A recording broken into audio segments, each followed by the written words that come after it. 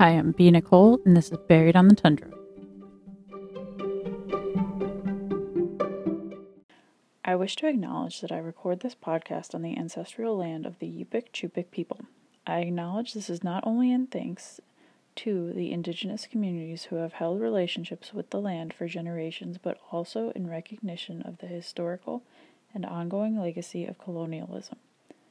Additionally, I acknowledge this as a point of reflection for all of us as we work towards dismantling colonial practices.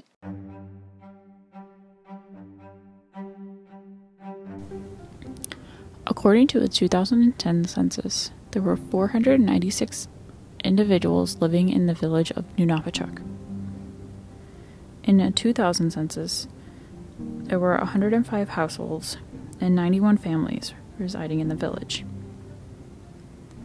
The racial makeup was 3.43% white, 95.49% Alaskan Native, 0.43% Asian, 0.21% of other races, and 0.43% two or more races. The median income of the household is $29,286.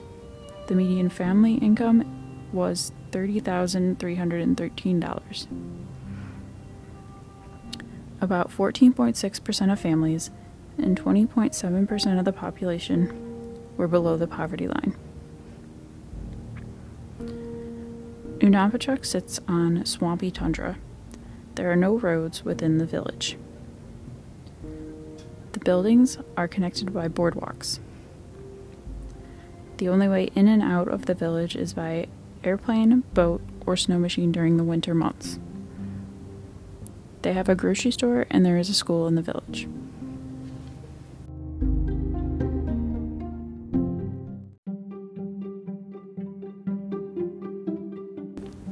In 2018, the Urban Indian Health Institute published a report titled Missing and Murdered Indigenous Women and Girls. The report included a snapshot of data from 71 urban cities in the United States. 98 of the cases they looked at were still unresolved. The median age of all the victims was 29. 8 of the cases were from Bethel, and more than 95% of the cases had no media coverage.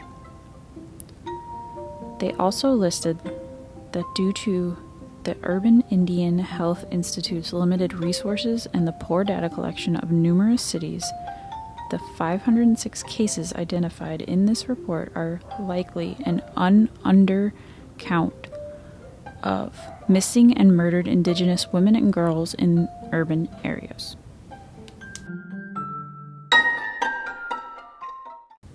On the night of November 30th, 2017, Bethel Search and Rescue responded to a report of 2 men attempting to start a snow machine on the Snow Machine Trail at Mouthluck.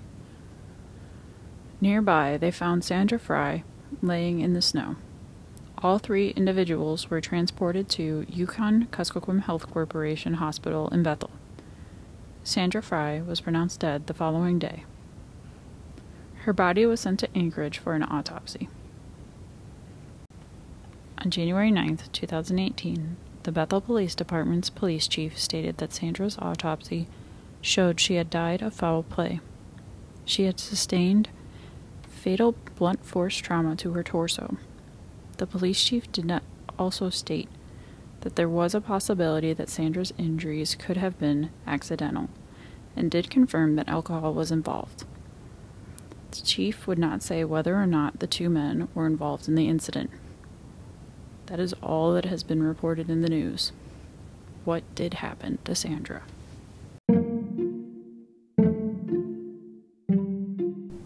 Sandra Frye was born May 22nd, 1991. She graduated from Nunapachuk High School. She married her husband September 19th, 2008.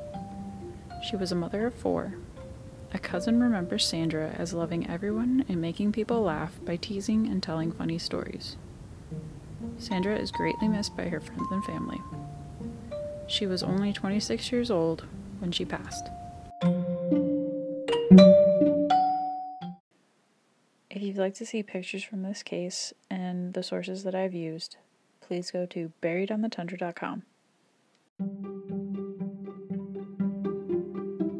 Follow me on Facebook at Buried on the Tundra or on Instagram at Buried on the Tundra Podcast.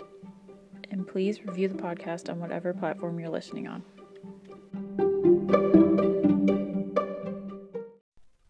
Next week's episode will be about the death of Susie Chong.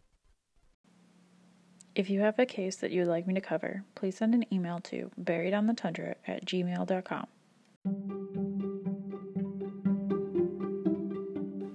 Warmest wishes from the coldest state.